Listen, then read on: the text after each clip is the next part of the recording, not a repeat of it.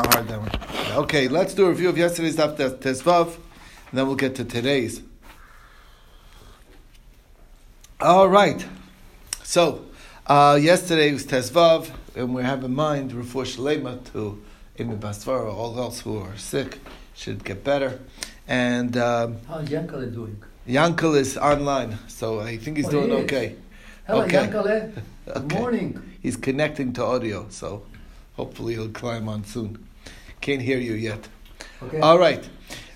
So what did we learn yesterday? We started off at the bottom of the page, at the last Tashma. It's 5 lines from the bottom of the page. Trying to bring a proof over here with regards to whether Beis Shammai followed their own opinion, or did they follow the opinion? Is that where you were up to, or did we actually? I think we finished all the way. We went all the way to the end where the bottom line is that.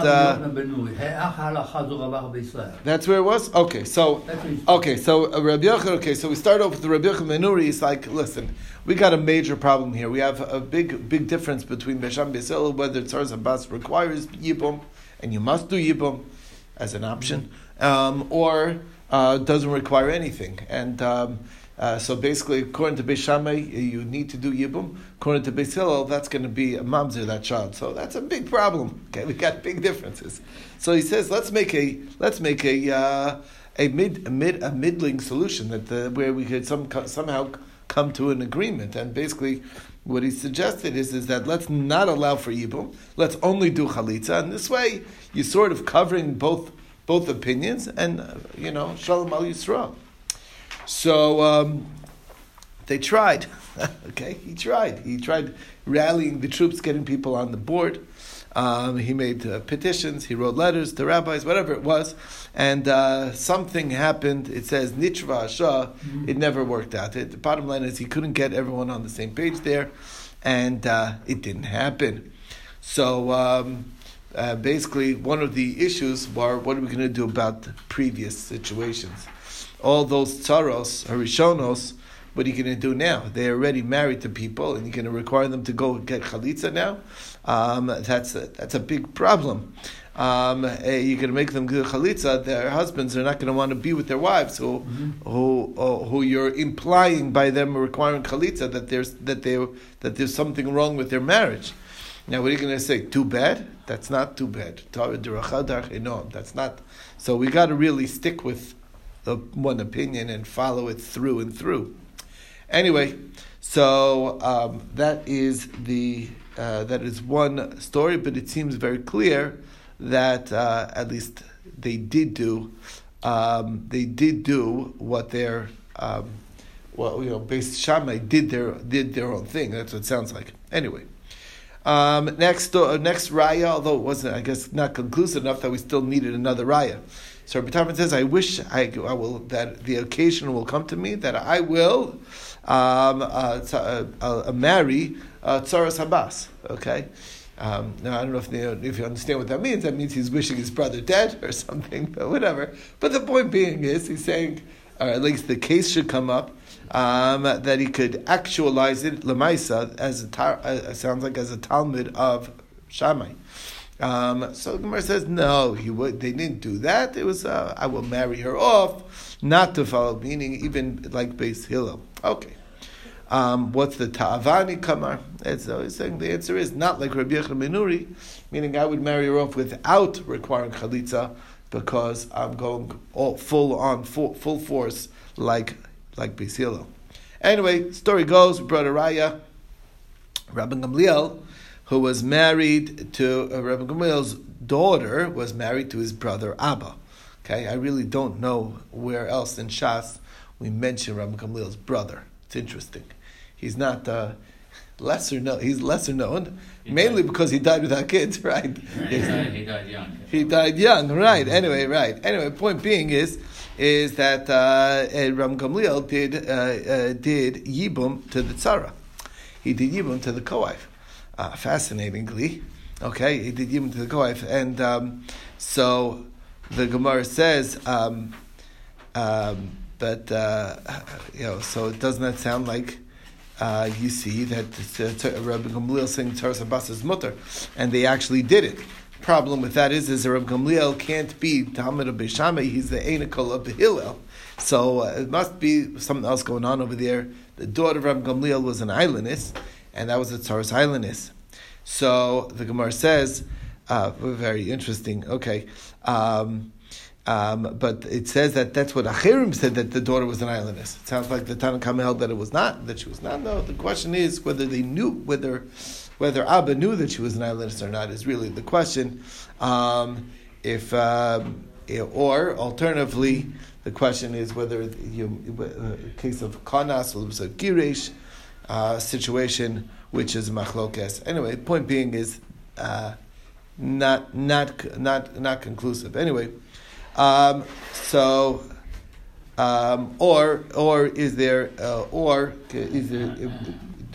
the next possible discussion or what the machlokes is about Reb Gamliel's daughter is there conditionals on once they consummate the marriage. Maybe once a marriage is consummated, then all conditions fall off, even though he wasn't expecting her to be an islandess. But once you don't want your bia to be your act of relations to be a bias nus, which is what the alternative is. So that's the discussion.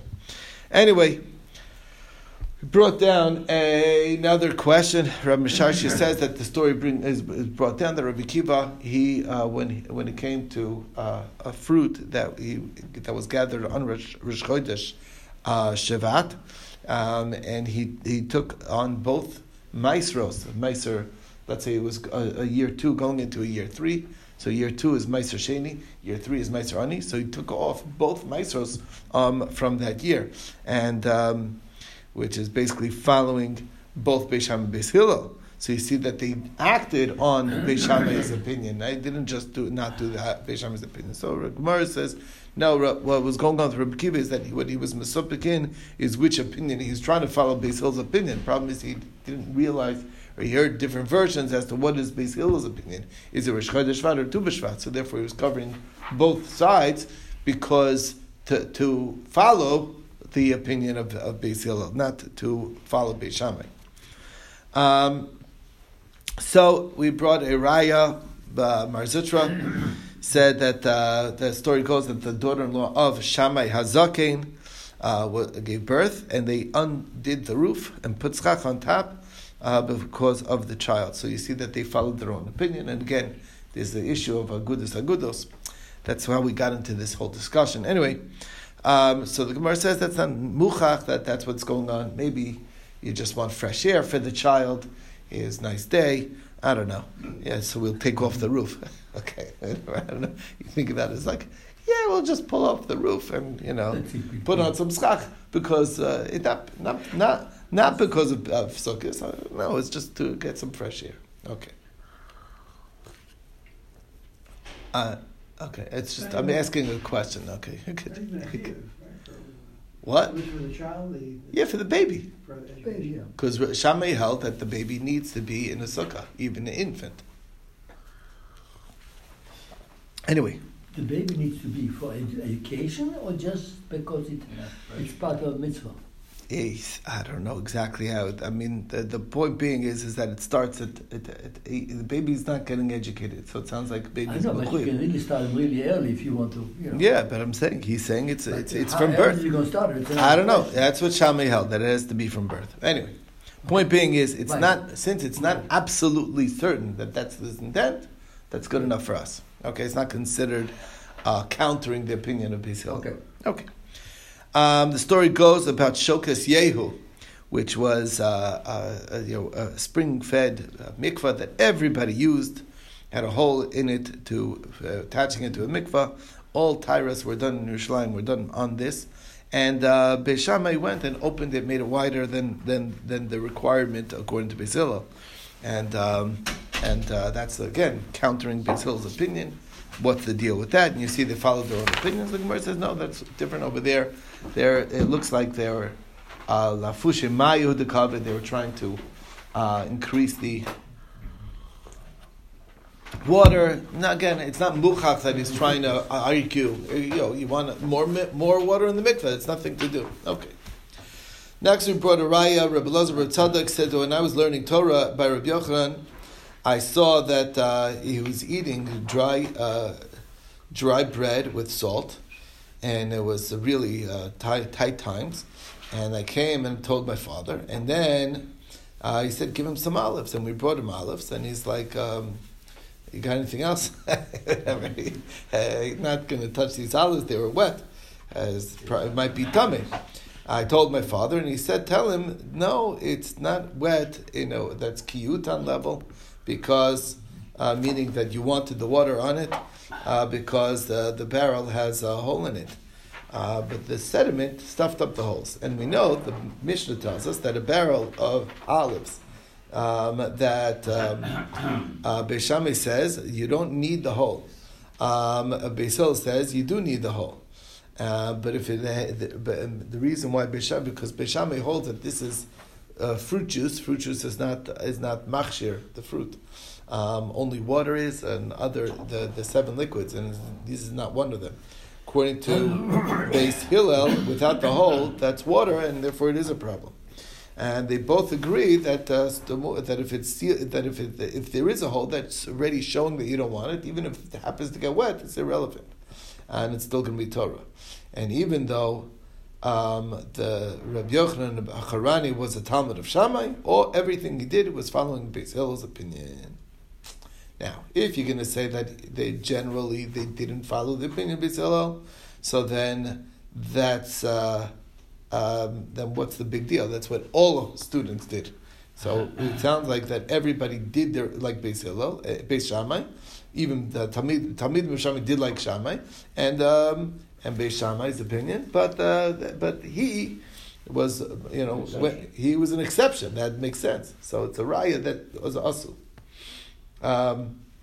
Next raya we brought is they asked Rabbi Yoshua, is Saras Abbas, what's the story? And he said it's Machalish Beis Shammai.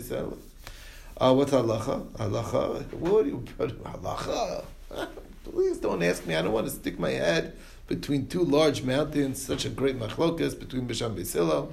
I'm scared somebody's going to smash my skull, which is really saying that if I state my opinion, that means I might be stating about certain individuals that they might be mamzerim, and that's a dangerous thing to say. That's what he's. Okay, that's what. That is what he's saying.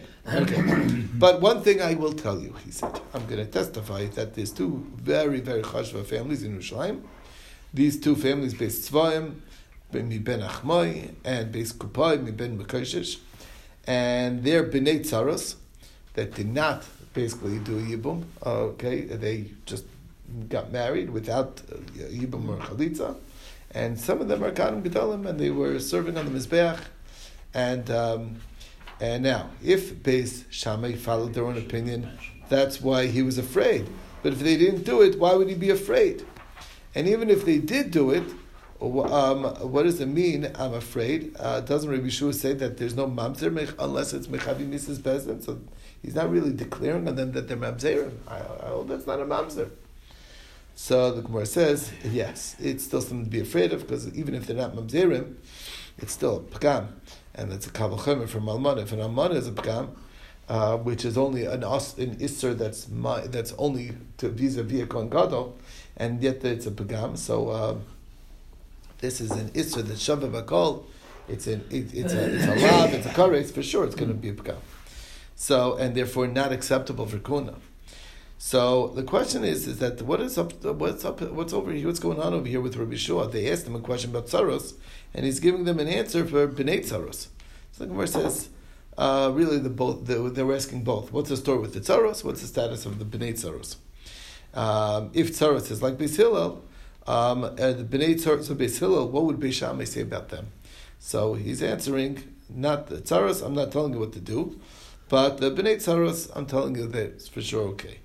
And it's very relevant because what would be the same status of a Vlad Machzor Grushaso? Can a Kohen marry or not?